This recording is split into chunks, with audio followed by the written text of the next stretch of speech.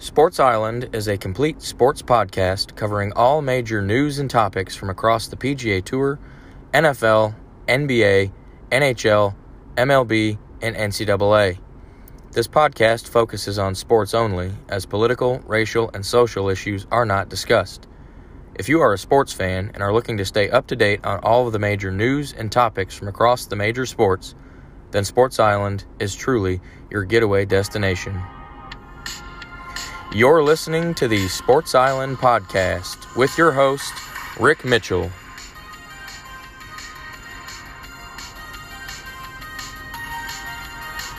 And now, the Sports Island Podcast. Hey everybody, and welcome back to another episode of the podcast. This is version 79 of the show. It is just a monster episode for you this week. We did not have an episode last week, as you probably noticed. So we have lots to get into. We have two PGA Tour tournaments to recap, along with a preview of this weekend's major championship. The NHL Stanley Cup Final has arrived, so we'll recap how each of the conference finals played out and have an in-depth preview of the Stanley Cup Final. Over in the NBA, the NBA Finals are pretty much coming to an end here this weekend. So we'll get you caught up on how all of that has gone down. Of course, we'll do a standings update in Major League Baseball. We've had a little bit of movement since we haven't discussed that in a couple weeks. And then just a loaded Around the Island segment to get into with lots of news and info from all over the place. But we're going to start off in the PGA Tour. A couple weekends ago, it was the Memorial Tournament presented by Workday. That was at the Muirfield Village Golf Club in Dublin, Ohio. It was a par 72. Distance was 7,533 yards. Now, in the last episode, we previewed this tournament, and we talked about how this is one of the more historic courses on tour. It was designed by Jack Nicklaus, known as the course that Jack built. It's been on the PGA Tour schedule every year since 1976. All right, we've seen some major renovations take place at this course over the past couple years. A lot of irrigation work was done. Bunkers were rebuilt. The greens were reconstructed. They resurfaced the tee boxes, and they also added some length to this course. Pretty quick greens that we saw during this tournament. So you knew proximity to the hole was going to be key, and it definitely played like a challenging course. We had an elite field for this one, all right? 7 of the top 10 players were out there, including Rahm, Cantlay, Cameron Smith, Morikawa, Hovland, McIlroy, and Spieth. All right, so those guys teed it up out there. It was a good tournament. The course played very tough for a par 72. Those greens were fast. Weather wasn't a factor, but it just played. It was a very, high-scoring tournament. Not low in terms of what you would think a normal winning score would be, but we had an interesting development happen in round 1 of this tournament. Hideki Matsuyama was actually disqualified from this tournament after 9 holes in round 1 for using a non-conforming 3-wood. So the club violation got him booted from the tournament after 9 holes. Now, Matsuyama was already 3 over par, so it didn't appear that he was going to be in contention for the weekend, but nonetheless, we still had a disqualification. Those don't happen very often, especially for club violations, but such was the case at the Memorial Tournament. Now, in the end, your winner was Billy Horschel with a score of 13 under par. Now, that's kind of an average winning score, I'd say. But second place was Aaron Wise at 9 under par. Right? So Billy Horschel won this thing by 4 shots, became the first golfer since Ernie Els in 2004 to win the Memorial Tournament by at least 4 shots. All right, it was his 7th career victory on the PGA Tour, and what really got this thing going, he shot 2 under 70 in round 1, 4 under 68 in round 2, but he really sealed the deal with a 7 under 65 in round 3. All right, that's when he just jumped up and took a stranglehold lead. That 65 was actually the lowest round by anybody over that weekend. All right, so that was a phenomenal round of golf by Horschel. Followed it up with an even par 72 on Sunday to finish at that 13 under. Aaron Wise, I told you, was second at 9 under. Wasn't real flashy. Shot 2 under, 3 under, 3 under, and 1 under. So nothing really impressive, just good, consistent golf. Two-way tie for third, Joaquin Niemann and Patrick Cantlay, who was the defending champion of this thing. They both finished tied for third at 7 under par. We had 5 guys tied for fifth at 6 under par, and that was Max Homa, who just continues to be finished near the top of the leaderboard. Will Zalatoris, always count him in. Denny McCarthy, Sahith Theegala, and Daniel Berger. All right. Interesting about Theegala, he actually shot 3 over 75 in his second round, but he managed to bring it back down. Had he shot even par in that round, he would have that would have put him at 9 under, which would have given him a T2 finish. But everybody else in that group that I just mentioned all played pretty good golf over the weekend. Just some repeat names that we've seen. John Rahm finished T10 at 4 under. All right, so there were some big names at the top of this leaderboard or close to it. But really, after the third round, it was pretty, or even during the third round, when Horschel, when he was going low, it was pretty apparent that this was his tournament to lose, and that was the case on Sunday. All he had to do was shoot even par, and he still won by 4 shots. So, but like I said, all in all, it was a good tournament. Had a great field for that thing, which was fun to watch. That course always plays tough. But this past weekend's tournament, we did not have a preview of this tournament because we didn't have an episode last week.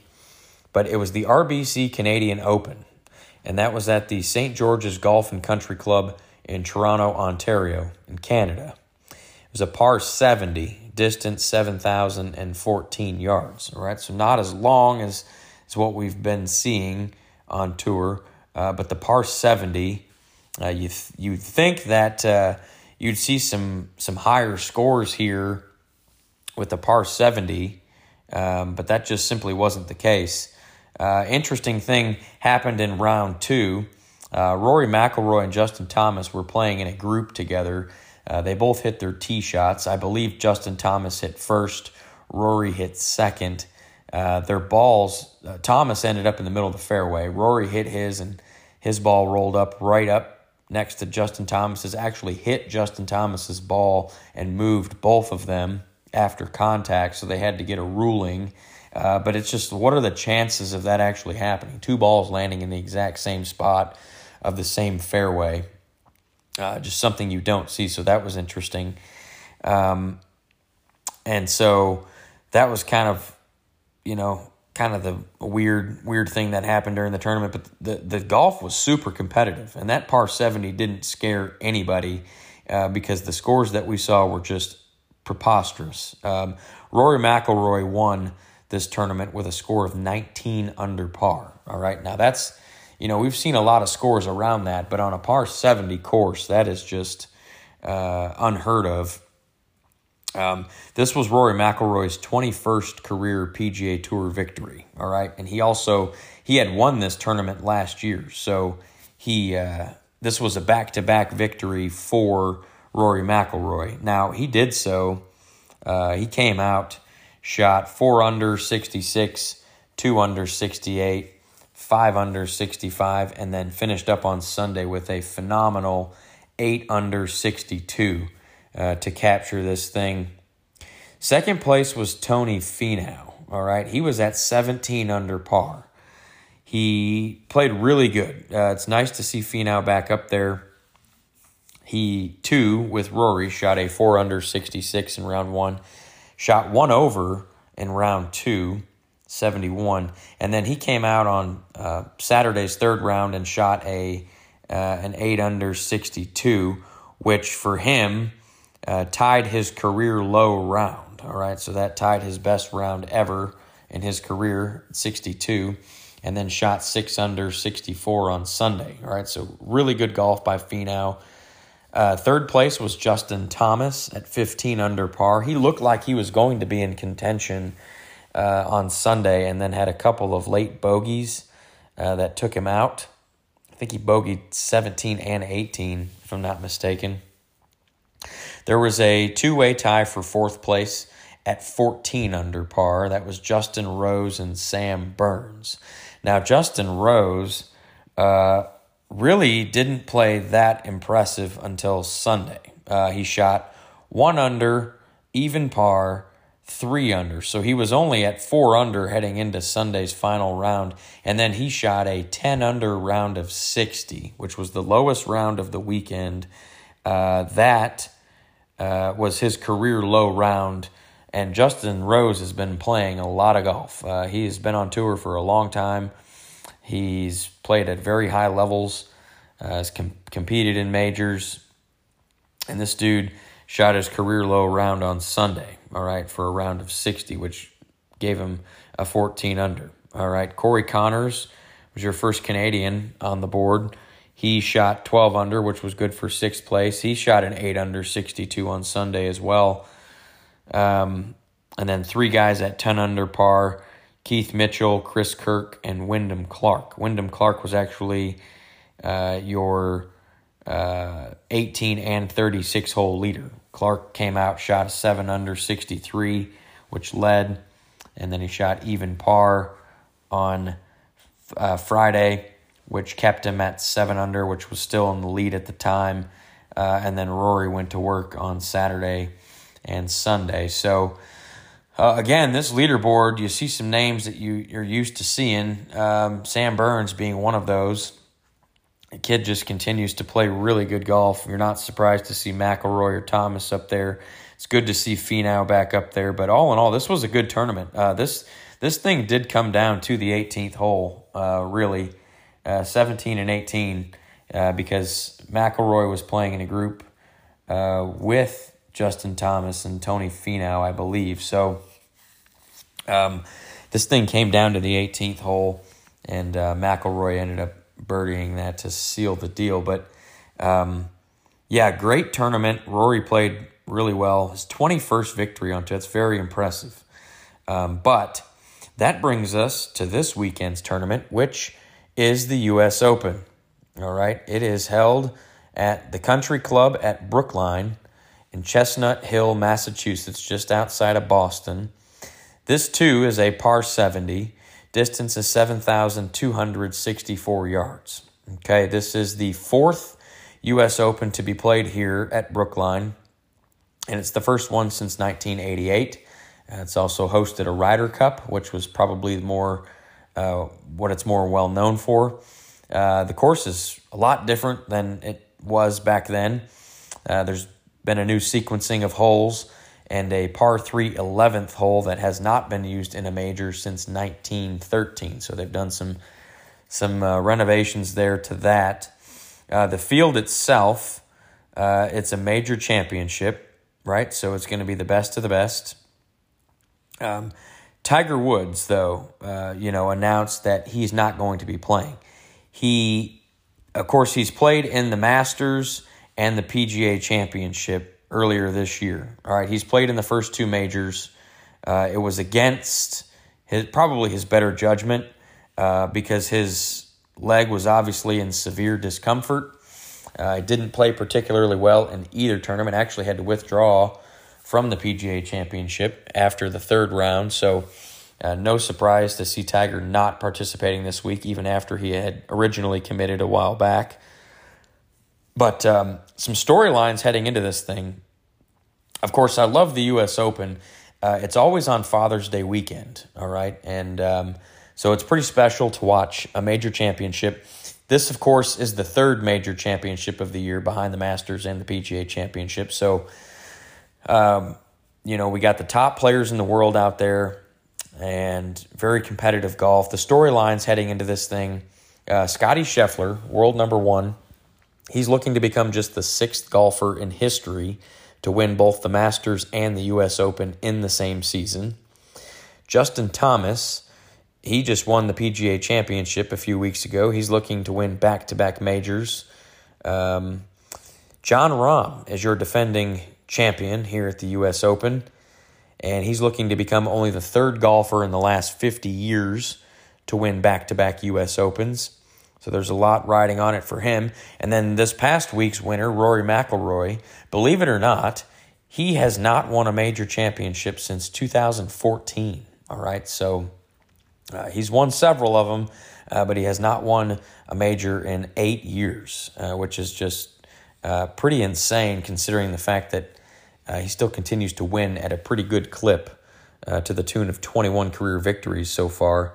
But like I said, no majors since 2014. So I will definitely be tuned in. Obviously, it's a major championship, one of the 4 best tournaments of the entire year. And it's on Father's Day weekend, which makes it even more special. So one Father's Day gift to myself will be sitting there most of the weekend, probably poolside, watching the U.S. Open. So I'm very much looking forward to that. It's going to be a great competitive tournament. The par 70 should keep the scores reasonable, but nonetheless, it is going to be a fantastic tournament, and I will be sure to tune into that all weekend long. But we'll move on to the National Hockey League and do a playoff update here in the NHL. We have officially reached the Stanley Cup Final, but before we do our in-depth preview on that matchup, we got to recap how we got there, which was the conference finals matchup. So we'll go through those here. Starting off in the Eastern Conference, it was the Tampa Bay Lightning versus the New York Rangers. All right, I had originally picked the Tampa Bay Lightning to win the series in 6 games. All right, last episode, we had recapped the first game of this series, which was an absolute beatdown by the Rangers at home. 6-2 win there. Interestingly enough, though, after that game, in Game 1, New York Rangers goalie Igor Shesterkin, he had 37 saves on 39 shots for a .949 save percentage. And that just happened to be his exact stat line for Games 6 and 7 against the Carolina Hurricanes in the previous series, meaning that Igor Shesterkin had 3 consecutive games with the exact same stat line, 37 saves on 39 shots. That is really insane, pretty unbelievable, quite frankly. But we go to Game 2 in this series. The Rangers were up 1-0. Tampa Bay came into Game 2 having won 9 straight Game 2s and 18 straight playoff games after a loss. All right, so they had a couple different streaks going on here in Game 2. They actually came out and scored the first goal, but then the Rangers got a couple before the period ended. Took a 2-1 lead into the third. In the third period, Rangers went up 3-1, and then the Lightning got a very late goal by Nick Paul to make it 3-2, but New York held on to win that game. So the Rangers won both of the first 2 games of this series, so that snapped the Lightning's 9-game winning streak in Game 2s, and it also snapped the 18 straight playoff wins after losing a game. All right, this was the first time that Tampa Bay had lost consecutive playoff games since 2019 when they did that against the Columbus Blue Jackets. And they had also gone 10 straight playoff series for a total of 56 games without losing back-to-back games. So a lot of streaks broken there. Game 3 shifted back to Tampa. You knew this was going to be a good one. The Rangers actually took a 2-1 lead into the third period, but Tampa came out playing in the third period. Steven Stamkos scored about a minute and a half into the third to tie it. And then Andre Palat in the last minute with about 45 seconds left. Andre Palat beat Igor Shesterkin on a little snapshot to give the Lightning a 3-2 victory in Game 3 and bring the series 2-1. All right, Game 4 was also in Tampa, and this one was all Tampa. This thing, it was 3-0 Tampa Bay in the third period before the Rangers, Artemi Panarin finally scored with about 3 minutes left, and then Andre Palat added an empty netter. So Tampa Bay won Game 4 4-1, which meant that the home team in this series had won all 4 games. It was the first time since the Eastern Conference Finals in 1991 that a home team had won all 4 of the first 4 games of the conference finals. So we move along to Game 5 back in New York. Madison Square Garden. New York had been a great home team. They actually came out and scored the first goal of this game in the second period, about halfway through. Mikhail Sergachev answered that one. The teams came out in the third period. Not a whole lot of scoring in this one until very, very late. All right. Andre Palat, I keep mentioning his name. He was a big factor in this series. He ended up scoring the go-ahead goal with about a minute and 50 seconds left. So in Game 3, he scored with 42 seconds left to give the Lightning the lead and the victory. And in this game, he scored with a minute 50 left to give the Lightning a 2-1 lead. And then Lightning would add an empty netter. All right, so they won Game 5 3-1. So then they go back home. Lightning are very tough to beat at home.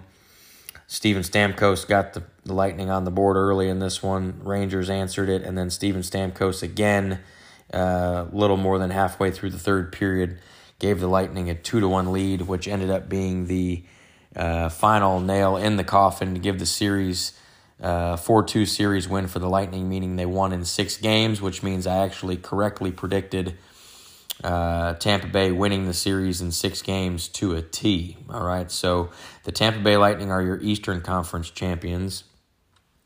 Now, over in the Western Conference, it was the Colorado Avalanche versus the Edmonton Oilers. All right, I had originally picked the Colorado Avalanche to win the series in 7 games. We had 2 of the higher scoring teams in this one. I talked about that just insane Game 1. All right, on last episode, we had recapped Game 1. That was an 8-6 win for the Colorado Avalanche. Game 2 was in Colorado. This thing was all Avs. They got 3 goals in the second period on, 3 consecutive shots, actually. So check this out. After the 14-goal outburst we had in Game 1, all right, Game 2, obviously, I just mentioned, was a little more tame. We had no scoring in the first. About 4 minutes into the second period is when the Avalanche erupted for those 3 goals. It took 2 minutes and 4 seconds for them to score 3 goals, and it happened on 3 consecutive shots, all right? That lead stayed for the rest of the game. Avalanche added a power play goal with just under 5 minutes left in the game to grab a 4-0 win and a 2-0 series victory. Pavel Francouz had 24 saves for the Avs in the shutout. So Avalanche took the series 2-0 lead to Edmonton. Game 3 was in Edmonton.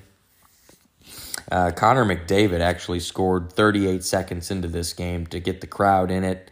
Was a pretty phenomenal. I mean, the kid is so fast and just so damn good. The Avs, Valeri Nichushkin, he actually scored with just under 4 minutes left in the first to tie it, and then he scored again about 4.5 minutes into the second. So in about an 8-minute span, Nichushkin had 2 goals, gave the Avs a 2-1 lead. Edmonton tied it, and then Avalanche just came rolling on through there in the third period. Got a couple of goals in the second half of that third period to take a 4-2 victory there in Game 3 and put them up 3-0. Commanding lead. It was pretty apparent that the Oilers were not going to win this series after they lost that Game 3. So you come out in Game 4, and this one was another barn burner. The Avalanche, Cale Makar, all right, just a phenomenal player. Probably was the best player in this series outside of Connor McDavid. He scored 3.5 minutes into the first period. That lead held into the second. And then in that second period, Edmonton actually scored 3 goals in the second period. All right, to go up 3-1 going into the third. And then Colorado tied it 31 seconds into that third period. All right, so quick answer by the Avs. Edmonton, Zach Hyman scored. That was his second goal of the game to give the Oilers a 4-2 lead. And then here came the Avalanche. They scored 3 goals, actually 4 goals, 4 unanswered That was three. Three unanswered goals right after that. All right. Landeskog, Nathan MacKinnon, and Mikko Rantanen to give the Avalanche a 5-4 lead. And then with about 3.5 minutes left, Zach Kassian for the Oilers tied the game, sent it to overtime. All right, so we're going into overtime 5-5. Edmonton needs a win to continue their season. And Colorado's Arturi Lehkonen ended up sealing the deal on a nice wrist shot about 1 minute and 19 seconds into overtime. So that gave the Avalanche a 6-5 victory in that game and a 4-0 series victory sweep over the Edmonton Oilers. All right, so that brings us to the Stanley Cup Final. It is the Western Conference champion Colorado Avalanche against the Eastern Conference champion Tampa Bay Lightning. We'll preview each of these teams real quick. The Colorado Avalanche, your Western Conference champion. How did they get to the Stanley Cup Final? Well, they beat the Nashville Predators in 4 games in a sweep. They then beat the St. Louis Blues in 6 games, and then just beat the Edmonton Oilers last round in a 4-game sweep as well, meaning that Colorado had 2 sweeps out of their 3 series, which is absolutely amazing. And, they only had 2 losses, all right, so far in the playoffs.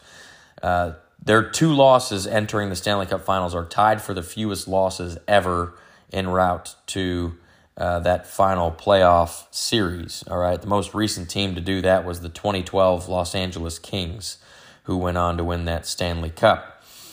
Colorado also became the first team to win every road playoff game heading into the Stanley Cup Finals since those 2012 LA Kings. And the Avalanche this year are the first team since the 2003 Anaheim Ducks to have 2 sweeps in the same postseason. This is their first Stanley Cup Final appearance since 2001. So the Avalanche come into this thing with a very impressive resume. And the flip side, your Eastern Conference champion, Tampa Bay Lightning, how'd they get here? Well, they beat the Toronto Maple Leafs in the opening round in 7 games. They were down 3-2 and won 2 straight to win in 7.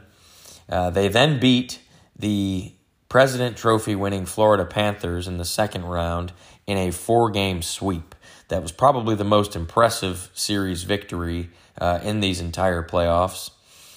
Just due to the fact that Florida was the best team in the regular season in the entire league. Tampa beat them in 4 games. The Lightning then went on to beat the New York Rangers in 6 games. All right. This is their 3rd consecutive Stanley Cup Finals appearance. All right. And the Lightning are the reigning back-to-back Stanley Cup champions. So they have won the last 2 Stanley Cups. They are looking to become the first team since the 1981 to 1983 New York Islanders to three-peat a Stanley Cup championship. So some interesting facts about this Stanley Cup Finals, all right? This is the first Stanley Cup Final in NHL history to feature 2 teams whose names do not end in the letter S, all right? That's a weird stat, but if you think about it, Tampa Bay Lightning, Colorado Avalanche, all right? Most teams in all 4 major pro sports have a team name that ends in the letter S, but these 2 teams do not. It's the first time in the NHL history that it's happened, and it's only the second time in the history of the 4 major pro sports in the U.S. that this has been the case. From 1915 to 1993, so we're talking almost 80 years of NHL action. American teams only won 27 Stanley Cups in that time frame from 1915 to 1993. Well, this year is going to be the 28th year in a row that an American team has won the Stanley Cup. It has been a hot minute since we've seen a Canadian team win the Stanley Cup, and we were pretty close to getting a Canadian team in the conference finals, I guess, or the Stanley Cup Finals. Edmonton made it to the conference finals, but we'll have to wait another year for that. This is also the first Stanley Cup final since 1979 that a teammate of legendary forward Jaromir Jagr will not be participating in the Stanley Cup final. Now, I thought that was just complete insanity. That just tells you how long Jaromir Jagr played in the league and how many teams he played on. If he had a teammate every year in the Stanley Cup Finals from 1979 all the way to 2021. And if you Google it, it'll have the list of each of the players from every year that he was teammates with at one point. So that is a legitimate stat, as crazy as it is. Tampa Bay Lightning forward Corey Perry. He is the second player in NHL history to reach 3 consecutive Stanley Cup Finals with 3 different franchises. He did it in 2020 with the Dallas Stars, who lost to the Tampa Bay Lightning. He did it last year in 2021 with the Montreal Canadiens, who lost to the Tampa Bay Lightning. And then he made it this year with the Tampa Bay Lightning. The only other player in NHL history to do that is Marian Hossa. He did it in 2008, 2009, and 2010. All right, so this trend here is continuing again this year, and that is the fact that no team has ever won the Stanley Cup with a player on their roster with a salary of $10 million or more per season. Now, the only such player who's made the Stanley Cup Finals was last year, and that was Montreal's Carey Price. He did that. Of course, they lost, which that is incredible. You look at these two rosters, and you see just how much talent is on both teams, but none of them are making more than $10 million on average annual value. They're close. There's some that are close, but I just thought that was pretty wild. You think of the firepower that we have. We'll get into that in a second. But speaking of money, the average ticket price for Game 1 tickets to this series was $1,061 per ticket, which is the highest average sale price for a Stanley Cup Final ticket since the 2010 season. So this is going to be a barn burner of a series, and the ticket costs are certainly following that theory. Now, the preview of this series, Tampa Bay is actually 0-3 against Colorado in their last 3 games against them. Now, Andrei Vasilevsky, the Lightning goalie, best goalie in the world, he has not beaten the Colorado Avalanche since 2018 and has a career .341 goals against average and an .877 save percentage against the Avalanche in his career. Neither of those stats are great.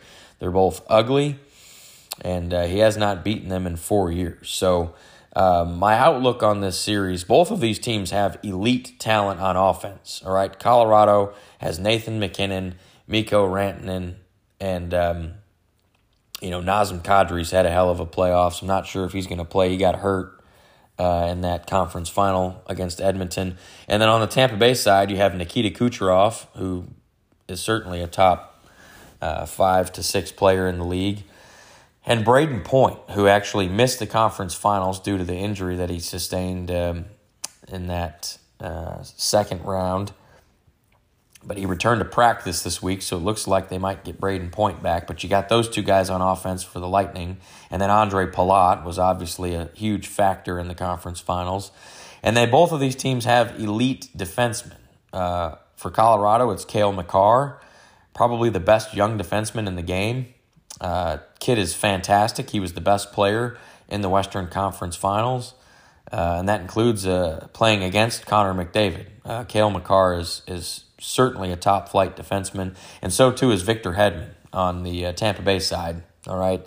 But the difference in this series is in net, all right? Andrei Vasilevsky for Tampa is the best goalie on the planet, all right? And it's not up for discussion on if he's better than Pavel Francouz, because he is definitely better than Francouz, because Francouz is the backup.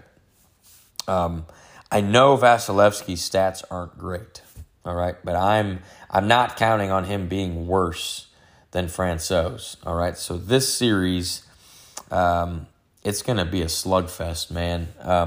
Colorado can score in bunches, but so too can Tampa Bay. And I think the offenses are very similar. I think the defenses are relatively similar, but I think Tampa Bay has the edge in net. I think Tampa Bay is going to three-peat this thing. I know Colorado is an absolute wagon right now, and they are the hottest team in the playoffs. But the problem is also from the time that their game ended against the Edmonton Oilers, Colorado last played on Monday, June 6th. All right, this Stanley Cup Finals is starting on Wednesday, June 15th. So that's a week and a half off. I think Tampa Bay is going to capitalize on Colorado's rustiness, so to speak. But I could be wrong.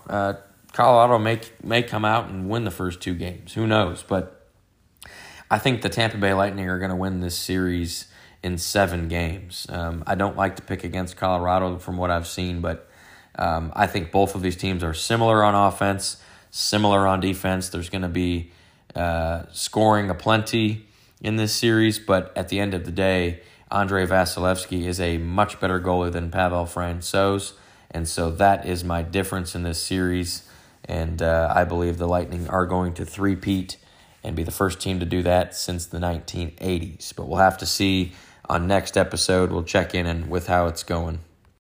But we'll move over to the NBA and the NBA Finals and get you caught up to speed there. Last episode, we did an in-depth preview of these NBA Finals, which is between the Western Conference champion Golden State Warriors and the Eastern Conference champion Boston Celtics. All right, this was Golden State's 6th NBA Finals appearance in the last 8 seasons, whereas Boston was making their first NBA Finals appearance in the last 12 years, despite having played in 4 of the past 6 Eastern Conference Finals. All right, these were the 2 best teams in the NBA's regular season in terms of defensive efficiency. They literally ranked 1 and 2. Boston was 1, Golden State was 2. We knew this was going to be a defensive series, or at least one on the defensive side of the basketball. Boston came into this thing. ESPN's Basketball Power Index said that Boston was going to win this thing. I predicted that Golden State would win in 7 games. We are currently, as I record this, 5 games into this series, and the Golden State Warriors have a 3-2 series lead. So how did we get there? Game 1. This did not follow that defensive efficiency that we talked about in our preview episode. The teams just went back and forth, traded blows in the first half. Steph Curry went absolutely bonkers in the first quarter. He made 6 3-pointers in that first quarter, which was an NBA Finals record for threes in a quarter. This was his 5th playoffs, making 70 3-pointers in a single postseason. And that 3-point barrage just continued in the second half. Golden State took a 12-point lead into the fourth quarter. All right, 12-point lead into the fourth quarter. But Boston came storming back like gangbusters in the fourth. They outscored Golden State 40-16 in that fourth quarter, including a 17-0 run at one point. Kind of late in the fourth. It was a 17-0 run. Boston ended up winning the game 120-108. Boston outscored Golden State by 24 points in that fourth quarter, which tied for the largest point differential in any quarter in NBA Finals history. And there were also a combined 40 3-pointers made in that game between both teams, which was the most 3-pointers made in a game in NBA Finals history. All right, so much for that defensive efficiency that we talked about last episode. But the Boston Celtics, with that win, remember they were down by 12 entering the fourth quarter. They became the first team in NBA history to win a finals game by double digits after trailing by double digits entering the fourth quarter. So very impressive stuff there from Boston in Game 1, which was in San Francisco. All right, Golden State had home court advantage in here. Game 2, all right, Golden State came out. They had a 2-point lead at halftime, but then they outscored Boston by 21 points in that third quarter. Didn't let up in the fourth like they did in Game 1. Golden State won Game 2, 107-88. They held the Celtics to under 90 points. All right. Game 3 was back in Boston. All right. This one was pretty much all Celtics. All right. Boston's trio of Jason Tatum, Jaylen Brown, and Marcus Smart, they all had over 20 points. They combined for 77 points. All right.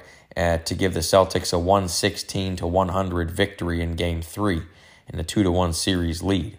All right, in that Game 3, Boston collected 15 offensive rebounds, all right, and had a 22-11 advantage in second chance points. All right, that was a huge reason why they won that game. And through 3 games in this series, Golden State was plus 43 point differential in the third quarter, and Boston was plus 40 point differential in the fourth quarter. So while Golden State was owning the third quarter in the series through 3 games, Boston was owning the fourth, and the fourth happens to be the most important quarter because that is the last quarter. All right, so Boston took a 2-1 series lead into Game 4, and then they ran into the buzzsaw that is Steph Curry. Steph Curry just went absolutely bananas in this thing. He exploded for 43 points, all right? I think he had 10 rebounds to go with it. With that performance, Golden State won the game 107-97. So none of these games were particularly close in the final score. We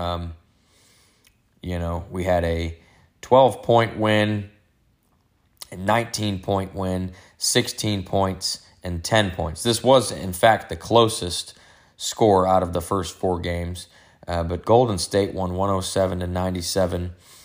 With that 43 points, Steph Curry became the second oldest player with 40 points and 10 rebounds in an NBA Finals game, NBA Finals history. The only other person to do that was LeBron James, all right? Now, Steph Curry's 43 points meant that he almost outscored Boston's 2 best players by himself because Jason Tatum and Jaylen Brown for the Celtics, they combined for only 44 points in Game 4. Steph Curry had 43 by himself. So he almost single-handedly outscored Boston's 2 best players. So that evened the series at 2 games apiece. Game 5 was back in San Francisco, and it was another 10-point victory. Basically, the Boston Celtics came out in Game 5, and they couldn't hit their plate with their fork. All right, they were 0 for 12 from 3-point range, which was the most missed 3-pointers to start an NBA Finals game over the last 25 years. All right, the 3-point curse continued for the Celtics, or continued, period, except on the Golden State side as well, because Steph Curry, in this game, he failed to make a 3-pointer for the first time in 132 playoff games. All right, he also had a streak going of 233 consecutive games between the regular season and the playoffs while making a 3-pointer. All right, so Steph Curry, Golden State ended up winning this game 104-94. All right, so Golden State won by 10 to get their second victory in a row. But the story of this thing was Andrew Wiggins. He had 26 points and 13 rebounds. All right, Steph Curry, he did still score 16 points, and that's without hitting a 3-pointer. He had 8 assists to go along with that, but Andrew Wiggins was the key player there for Golden State. Klay Thompson, this was a Klay Thompson game. He had 21 points, all right, for the Warriors in Game 5 there. So Golden State won by 10. So all 5 of these games, that's currently where we sit now. Golden State has a 3-2 series lead. Steph Curry is averaging 30 points a game, almost 31 points a game in this series. Jason Tatum's sitting at 23, a little over 23 points a game. All right, so all 5 of these games have been double-digit victories. 2 games at 10-point differentials, 1 at 12, 1 at 16, and 1 at 19-point differential. So, again, none of them particularly close, which is kind of surprising. We've had 3 of the 5 games have a team has failed to score 100 points. All right, so there's kind of your defensive efficiency kicking in a little bit, minus that first game. After that first game, 3 out of the last 4 games have resulted in one team failing to score 100 points. And in that other game, Golden State sat right at 100 points. So you can see the defense that we talked about coming to fruition here. Game 6 is in Boston. All right, by the time you listen to this episode, it may have already been played. And Golden State, if they win, they could win the NBA championship, Larry O'Brien trophy. So next week we will have a Game 6 and potentially a Game 7 to recap. I did pick Golden State to win in 7.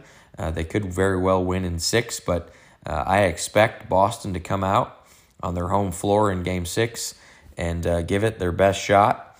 I think a big game from Jason Tatum is in store, and we'll have to see how that turns out on next week's episode. But we could very well be crowning an NBA champion on Thursday's Game 6. But either way, by next week's episode, we will have an NBA champion to talk about. So we will get you caught up on that next episode.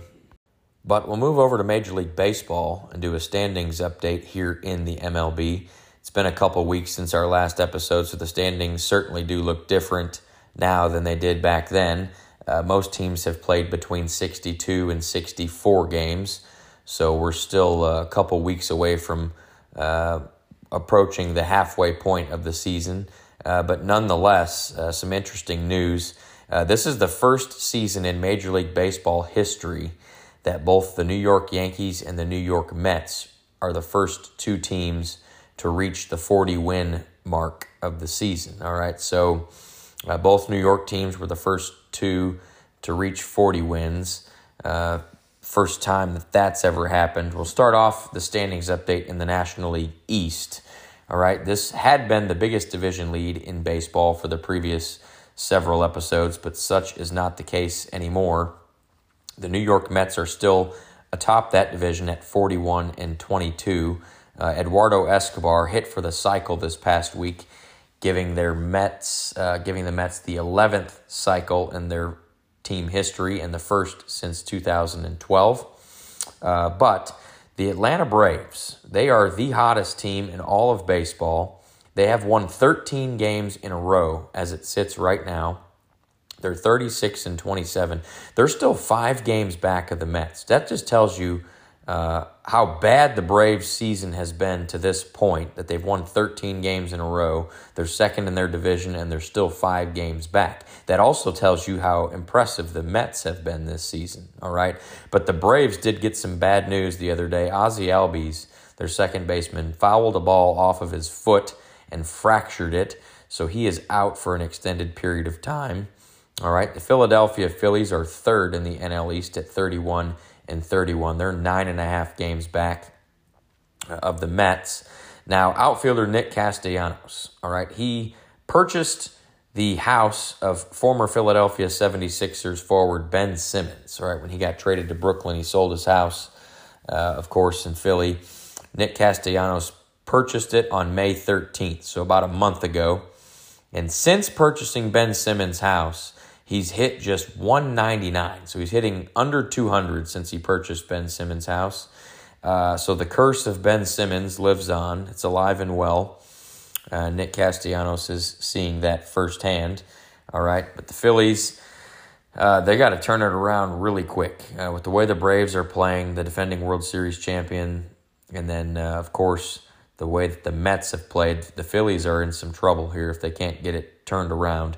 The Miami Marlins are fourth at 28-32, and then the Washington Nationals, they're 23-41, last in the NL East, 18.5 games back of the Mets. Now, with the Nationals, pitcher Steven Strasburg, he started the season on the IR, came back to make one start, and through a bullpen session before his next start, experienced some discomfort in his arm. Of course, he's had Tommy John surgery, and so that they shut that down, and he is going back on the injured list. So rough start to Steven Strasburg season. He's the guy that's always hurt. He seems, when he's on, he's a terrific pitcher, but the problem is he's been hurt so often lately, and he's getting up there in age to where he's probably not going to come back to anything close to what he was, and you can reasonably expect him to be camped out on that injured list for a while. Over in the National League Central, all right, new division leader here since the last episode, and that's the St. Louis Cardinals, all right? They are 37-27. They've won 3 in a row. They have a 2.5-game lead on the Milwaukee Brewers, who are 34-29. The Brewers, their closer, Josh Hader, this guy has been lights out, automatic for the last year. He actually blew his first save of the season this past week.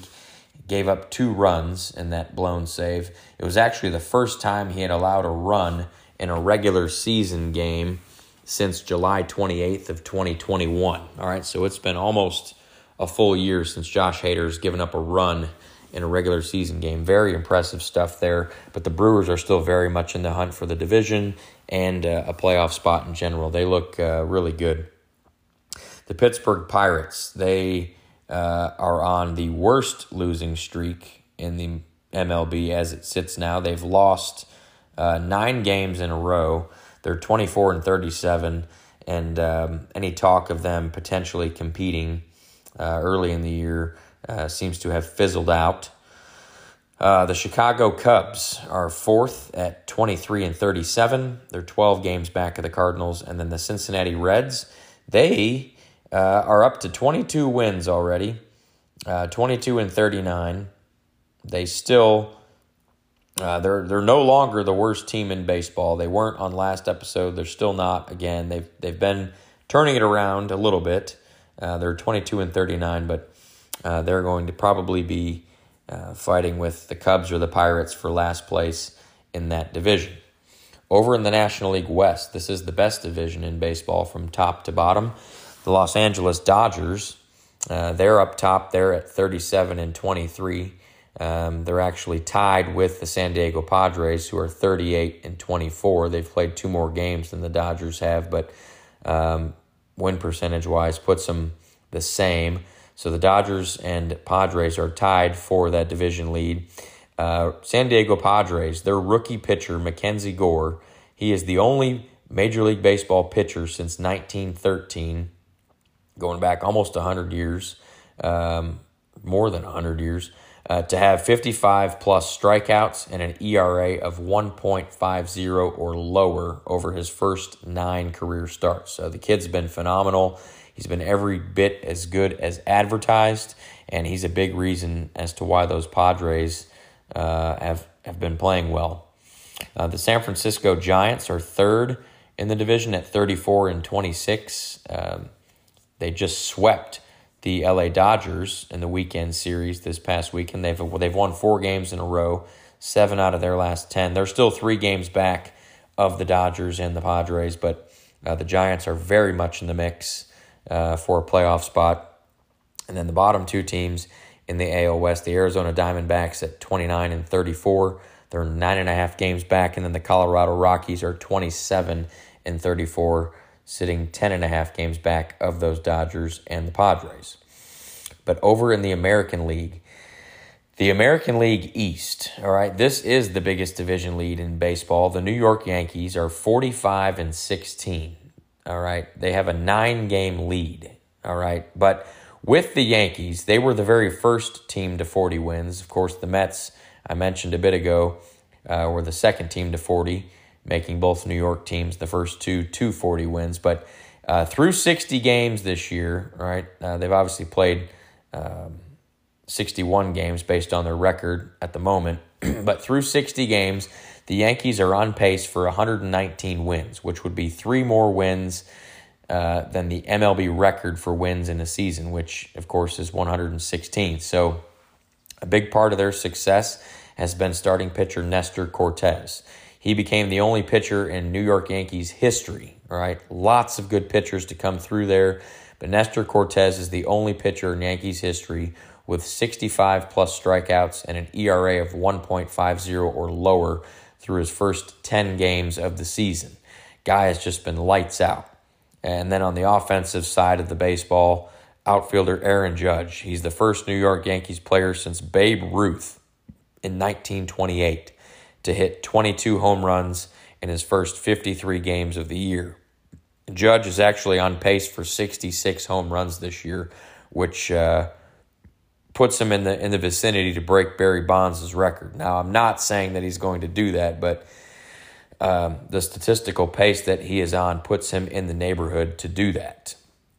Now, an unsung hero of the Yankees as of late has been outfielder Matt Carpenter. They signed him. The Rangers, the Texas Rangers released him, and New York Yankees signed him. This dude has hit 6 home runs in his first 10 games with the New York Yankees. Just very impressive stuff all around from the Yankees. They're just getting it done. They have a 9-game lead on the Toronto Blue Jays, who are 36-25. Now that record, Toronto's record, is a very good record. 36-25 would actually put them damn near in the division lead in the NL West and the NL Central. All right, so they're 9 games back. That just tells you just how preposterous the Yankees have played this year. With the Blue Jays, though, they've won 30 of their first 50 games for the first time since 1992. Outfielder George Springer hit his 49th and 50th career leadoff home runs, moving him up to 4th all-time in MLB history. All right, he's only a couple leadoff home runs away from moving into 3rd. Potentially, he could do that this season. And then Vladimir Guerrero Jr. All right, this has to be one of the craziest stats that you'll ever hear. Of course, his dad, Vladimir Guerrero Sr., played in Major League Baseball for many, many years, several teams. And this stat, all right, Vladimir Guerrero Jr., through his first 403 career Major League Baseball games, has 87 home runs and an on-base percentage of .363. Vladimir Guerrero Sr., through his first 403 career Major League Baseball games, had 87 home runs and an on-base percentage of .363. Completely identical stats to Vladimir Guerrero Jr. through their first 403 MLB games. Now, that is a large sample size. We're not talking about one season, all right? We're talking about 2.5 seasons, all right, of baseball. They have identical stats in terms of home runs and on-base percentage. I mean, you can't even make that up. But the Tampa Bay Rays are 3rd in the AL East at 35-26. They're 10 games back of the Yankees. The Boston Red Sox are 33-29, 12.5 games back. And then the Baltimore Orioles, all right, they're camped out there in last place in the AL East at 27-36. Just probably going to stay there the rest of the year. Boston's too good to be in last place. But moving over to the American League Central, all right, the Minnesota Twins are up top there at 36-27. They have a 3.5 game lead on the Cleveland Guardians, who are 29-27. They've won 7 out of their last 10. The Chicago White Sox are 3rd in the AL Central at 29-31. And the Detroit Tigers are 24-37. They're 11 games back of the Twins. They got some really bad news, the Tigers did. Their ace starting pitcher, former number 1 overall pick in 2018, Casey Mize, he has been told he needs Tommy John surgery, so he is going to be out for at least a year and a half. That recovery time's in the neighborhood of about 18 months, so you will not see Casey Mize again this year and potentially not next year at all. So tough break there for the Tigers. Last place in the AL Central is the Kansas City Royals with a record of 20-40. They are statistically by record the very worst team in Major League Baseball. But bright spot has been rookie shortstop Bobby Witt. He's had a phenomenal year. Over in the American League West, the Houston Astros, all right, they went on that impressive winning streak a couple weeks ago. They're 38-24. They have an 8.5 game lead on my Texas Rangers, all right? The Rangers are 29-32, okay?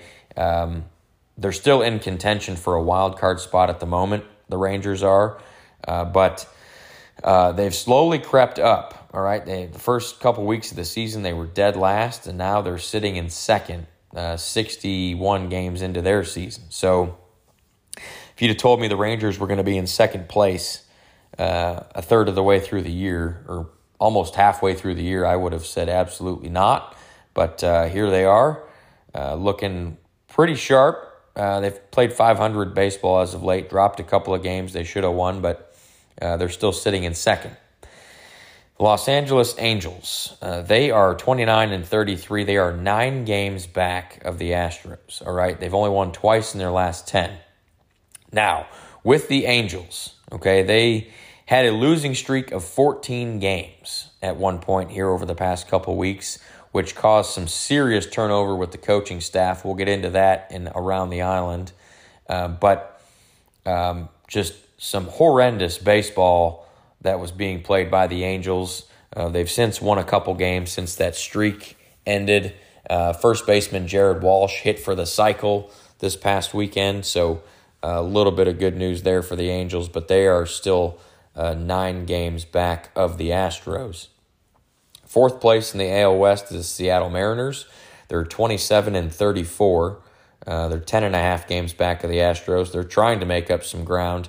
Big reason as to why they have been able to do that is rookie outfielder Julio Rodriguez. He is the first American League player with 50 hits and more than 15 stolen bases over his first 50 career games since Ichiro Suzuki in 2001, another former Mariners legend. So Julio Rodriguez is off to a fantastic start to his MLB career. And like I said, I was all over the Mariners in the preseason. I'm very disappointed in what I've seen thus far, but they are trying to turn it around. Still several games out of a wild card spot, so they're trying to get it done. But Seattle's hanging out there in fourth place. The Oakland A's, they are last in the AL West at 21-42. They've only won once in their last 10 games. The A's cannot get anybody to show up at their games. They have a severe attendance problem. Nobody wants to watch horrible baseball, which is what the A's have been producing. And at one point last week, it may have been the week before last, there was an Oakland A's game that recorded an attendance of 5,189 people, which is just absolutely abysmal. And that same day that the Oakland A's of Major League Baseball had just over 5,000 people in their stands, a Texas high school baseball game between Sinton and Cal Allen, they had a attendance of 7,892 people. All right, so that Texas high school baseball game drew about 2,700 more people than the Oakland A's game on that same day. So that is wild, man. But you know, the A's, they're probably going to finish in last place. They had a complete fire sale in the offseason, in the beginning of the season here, trading everybody away. So I would fully expect Oakland to be hanging out in last place. But like I said, those are your standings updates in Major League Baseball, about 62 to 64 games in. So a lot of baseball to be played, about 100 games left in the season. But it's interesting to see how those standings have changed over the last couple weeks since we had an episode. But lots of baseball left to be played, and we'll see how those standings change between now and next week's episode. But we'll move over to our segment called Around the Island. That's where we do some quick news topics from across the various sports, and it is a loaded segment for you here this week. Lots to get into from all 4 of the major pro sports, even some golf news, and we're going to hit some Women's College World Series softball as we have crowned a national champion there. We're going to start off in the National Football League. A few re-signings took place that were notable, 2 of which dealt with the Los Angeles Rams. Okay, they have re-signed their 2 best players. That would be defensive tackle Aaron Donald and wide receiver Cooper Kupp. Aaron Donald was basically threatening to retire if he didn't get a new deal. So Los Angeles handed out a 2-year, $60 million contract. The average annual value of $30 million, which is the highest average annual value for a non-quarterback in NFL history. That deal is just simply insane, but he's worth every penny. Complete game changer for Donald. So you at least get to see Donald for 2 more years in a Rams uniform. And then Cooper Kupp. He was the Super Bowl MVP this past season, put up over 1,900 yards and something like 16 touchdowns. Just a ridiculous season for Cooper Kupp. He signed a 3-year, $80 million extension that now ties him to the Rams for the next 5 years and $110 million. He still had 2 years left on his deal. So basically, Cooper Kupp is making $110 million over the next 5 seasons.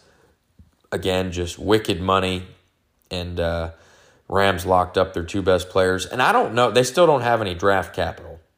So I don't know how the hell they continue to do this. Hand out this kind of money. Because Matthew Stafford makes $40 million a year at the quarterback position.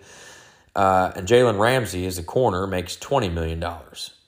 So you have, almost $100 million per season wrapped up in 4 guys. So I'm not quite sure how they continue to get away with that.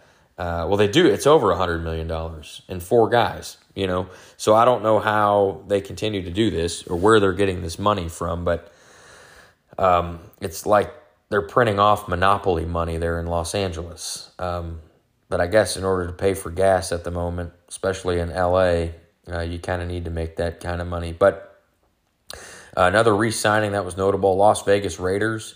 They re-signed their slot receiver, Hunter Renfrow, 2 years, $32 million, with 21 of that guaranteed.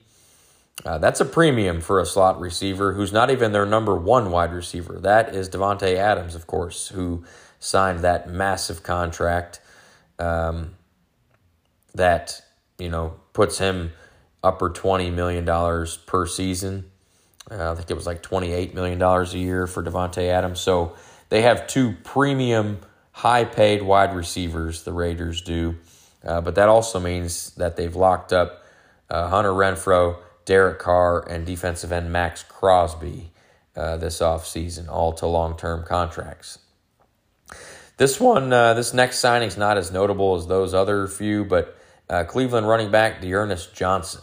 He has agreed to a 1-year, $2.4 million contract extension.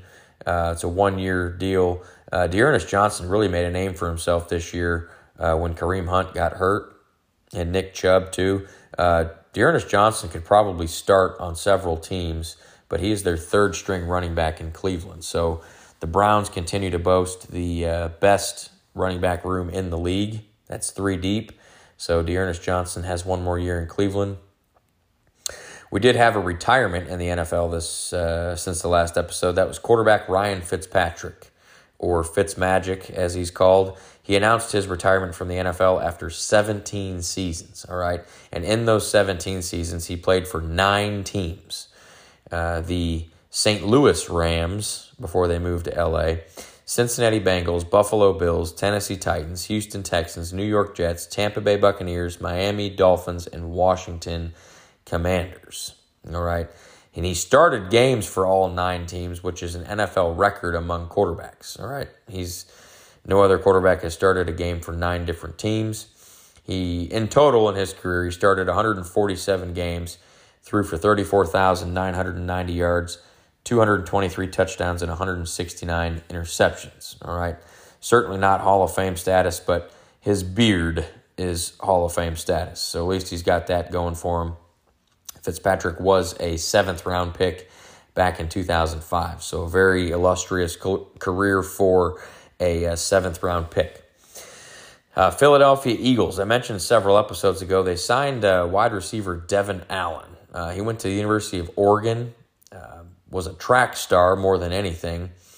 He just ran a 110-meter hurdle in an Olympic trial this past weekend, and he did so in 12.84 seconds, which is the 3rd fastest time ever recorded for a 110-meter hurdle. So the dude is an absolute burner.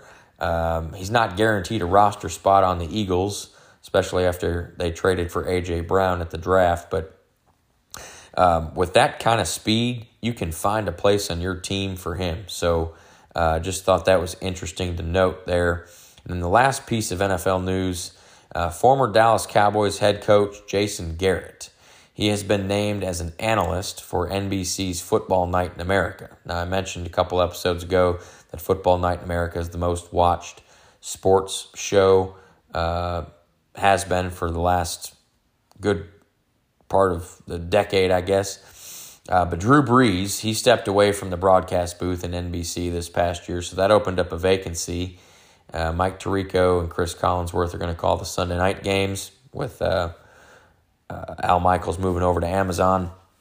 So the analyst vacancy got filled by Jason Garrett. All right. So, I didn't much care for him as the Cowboys coach, but he is knowledgeable. So we'll see how he does in the analyst studio. But that is the NFL news there. Over in the National Hockey League, the Boston Bruins, they fired their head coach Bruce Cassidy after their first-round exit from the playoffs this year. Cassidy had been the coach of the Bruins for the past 6 years. His record was 245, 108, and 49. Pretty impressive record there. He had a record of 36 and 37 in the playoffs, but he did lead Boston to the 2019 Stanley Cup Finals, where they lost to St. Louis. But he was, I believe, the fourth head coach to get fired since the end of the season. Now, he was also the first head coach to get hired. All right, Bruce Cassidy was not on the coaching market very long. He got hired by the Vegas Golden Knights as their new head coach. They had fired Pete DeBoer. I think we mentioned that on the last episode. But Bruce Cassidy is now the head coach. After getting fired from Boston, he is now the head coach of the Vegas Golden Knights. Edmonton Oilers backup goalie Mikko Koskinen. He played quite a bit in the playoffs. Mike Smith had gotten pulled a couple of times, and Koskinen came in, filled in. He's leaving the NHL. He's signing a 2-year deal with Hockey Club Lugano, which plays in the top league in Switzerland. All right, so he's leaving the NHL to go play in Europe, European Pro League. Just thought that was interesting to note. Over in Major League Baseball, we had a couple of managers get fired since the last episode. The first casualty was Philadelphia Phillies manager Joe Girardi. All right, this move was made after Philly had started the year at 22-29 and had lost 7 of their previous 9 games before the firing. All right, Girardi had spent the last 3 years as the Phillies manager. He went 132-141, did not have a playoff appearance, and things just got stale.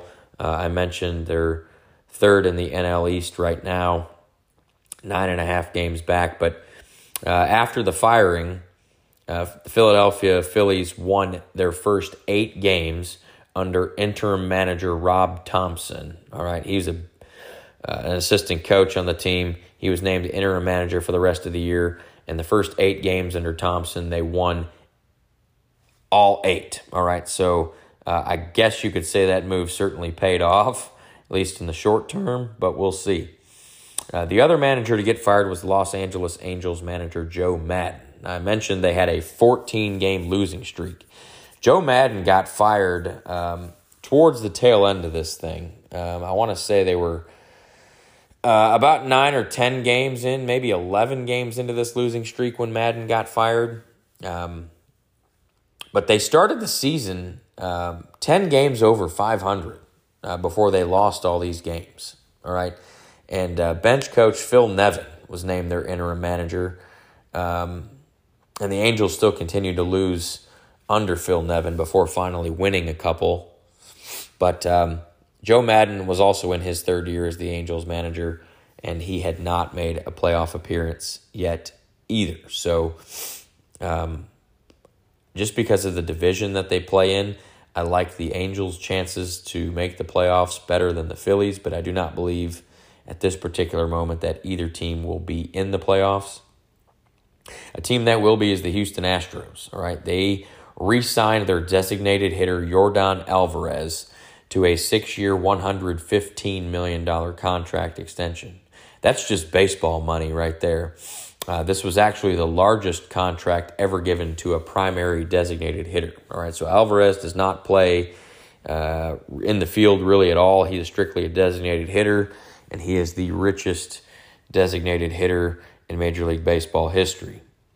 Now, I found this graphic on the MLB on Fox social media page.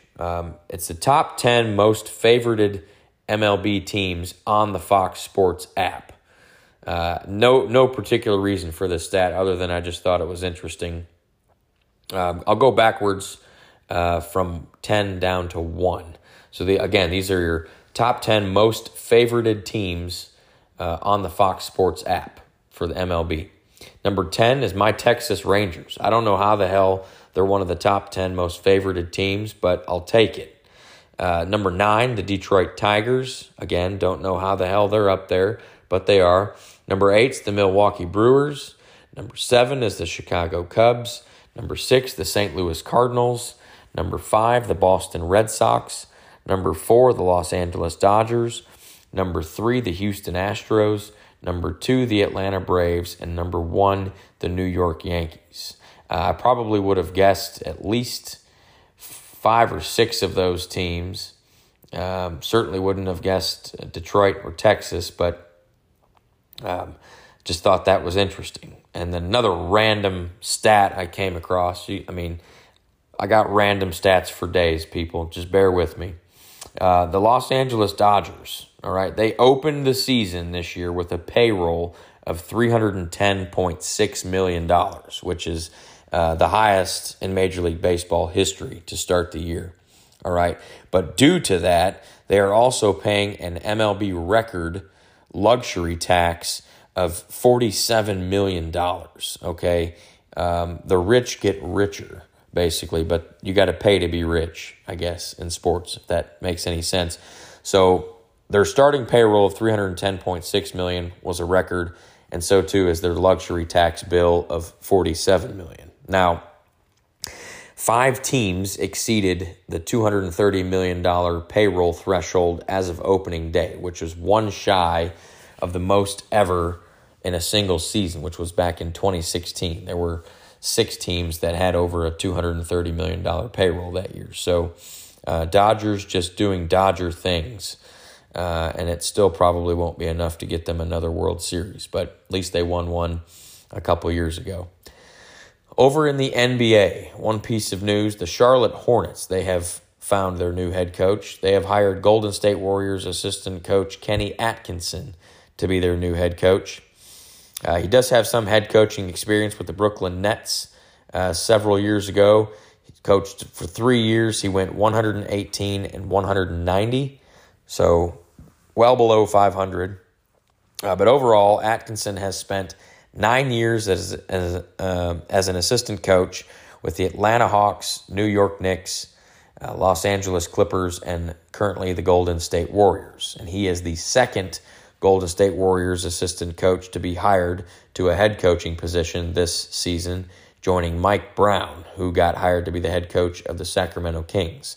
Now, both Mike Brown and Kenny Atkinson are going to finish the year as the head coach or as the assistant coach of Golden State before jumping to their new teams. Over in the PGA Tour, this really doesn't have much to do with the PGA Tour. It actually has more to do with the LIV Golf League, which has been formed. It's a Saudi Arabian-based league that has a ridiculous payout for their golfers, and it has swiped a total of 19 PGA Tour golfers.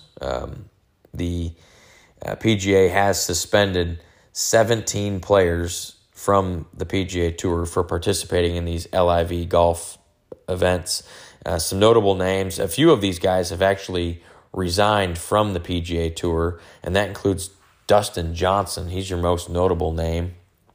Some other players to be suspended: Sergio Garcia, Brendan Grace, Phil Mickelson, Kevin Na, Louis Oosthuizen, Ian Poulter, Charles Schwartzel, Hudson Swafford, and Lee Westwood. Now, there's talk that Bryson DeChambeau and Patrick Reed, they've also come out and said that they're going to be playing in some LIV golf events, but neither one of them have officially resigned from the PGA Tour. So very interesting news there. That seems to be a hot topic in the golf world. Now, interestingly enough, Rory McIlroy, he, of course, just won this past week at the RBC Canadian Open. He's been very vocal about staying with the PGA Tour and not jumping over to the LIV Golf League. And he goes out and wins this weekend, and he had quite a bit to say to Commissioner Monahan on the PGA Tour about this LIV golf thing. So there's quite a bit of drama. If you want to read kind of the full story, I suggest you Google it, but lots to talk about there. But we are moving over to a first on this show, and that is some college softball. All right, the Women's College World Series, they had their Final Four last weekend. The Final Four for the Women's College World Series was Oklahoma, Oklahoma State, UCLA, and Texas.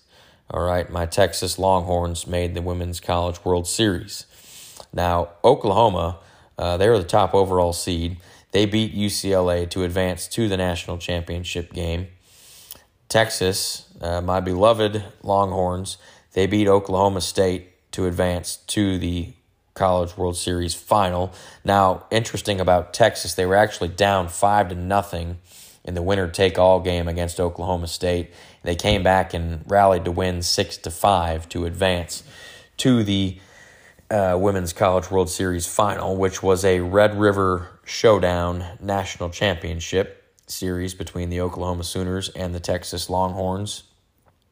This was Texas's first ever appearance in the Women's College World Series, and they became the first ever unseeded team to reach the Women's College World Series. So a little bit of history there for Texas. Oklahoma, they had been here quite a bit over the last couple decades, including winning the national title just last season. So they were seeking back-to-back national titles. Game 1 was just absolutely horrendous for the Longhorns.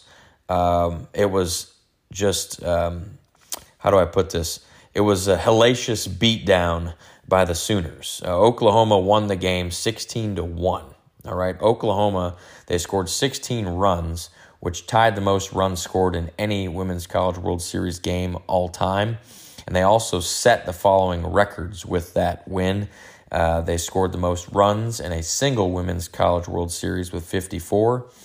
Most home runs in a Women's College World Series game with 6. Most total bases in a Women's College World Series game with 38. So those were all the records that were set just in that one game. And in addition to tying the most runs scored in a single game, they also tied the largest margin of victory by any team in a Women's College World Series game with a plus 15 run differential by winning 16-1. Again, just an absolutely hellacious beatdown. It was painful to see. Game 2, it started out looked like Texas was in it to win it for a little while. And then Oklahoma turned on the Jets, and they ended up winning the game 10-5 to capture their 6th national championship in program history, which was also their second straight back-to-back national championships for the Oklahoma Sooners. It was their 5th championship in the last 9 Women's College World Series that they've played in. So they've been winning more than they've been losing once they've gotten there. A big reason why they did that was Jocelyn Alo.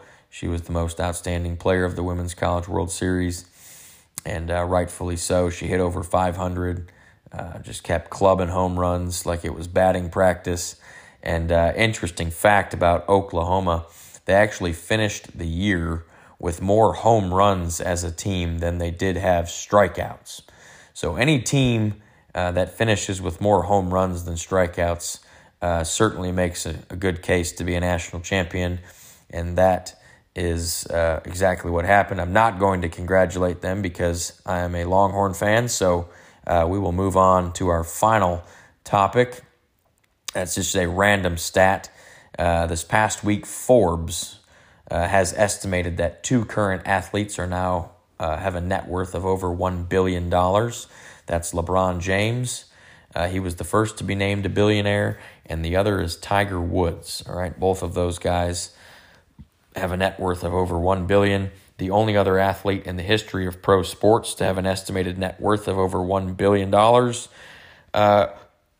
was Michael Jordan. All right, so pretty cool to see two of those three billionaire athletes still currently playing.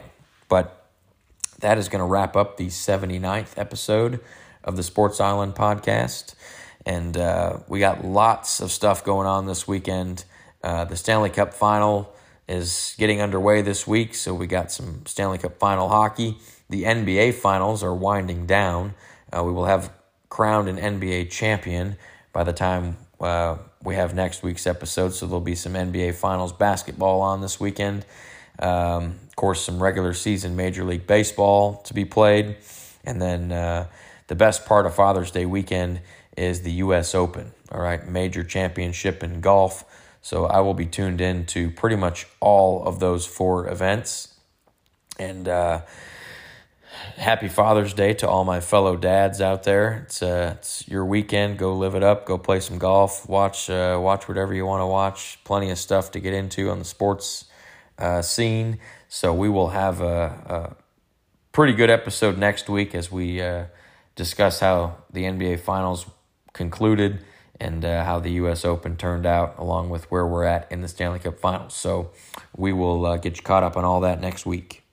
Thanks for listening to the Sports Island Podcast. Be sure and find it on Facebook at Sports Island Podcast. I'm Rick Mitchell, and I'll catch you next time right here on the Sports Island Podcast, which is available everywhere you listen to podcasts.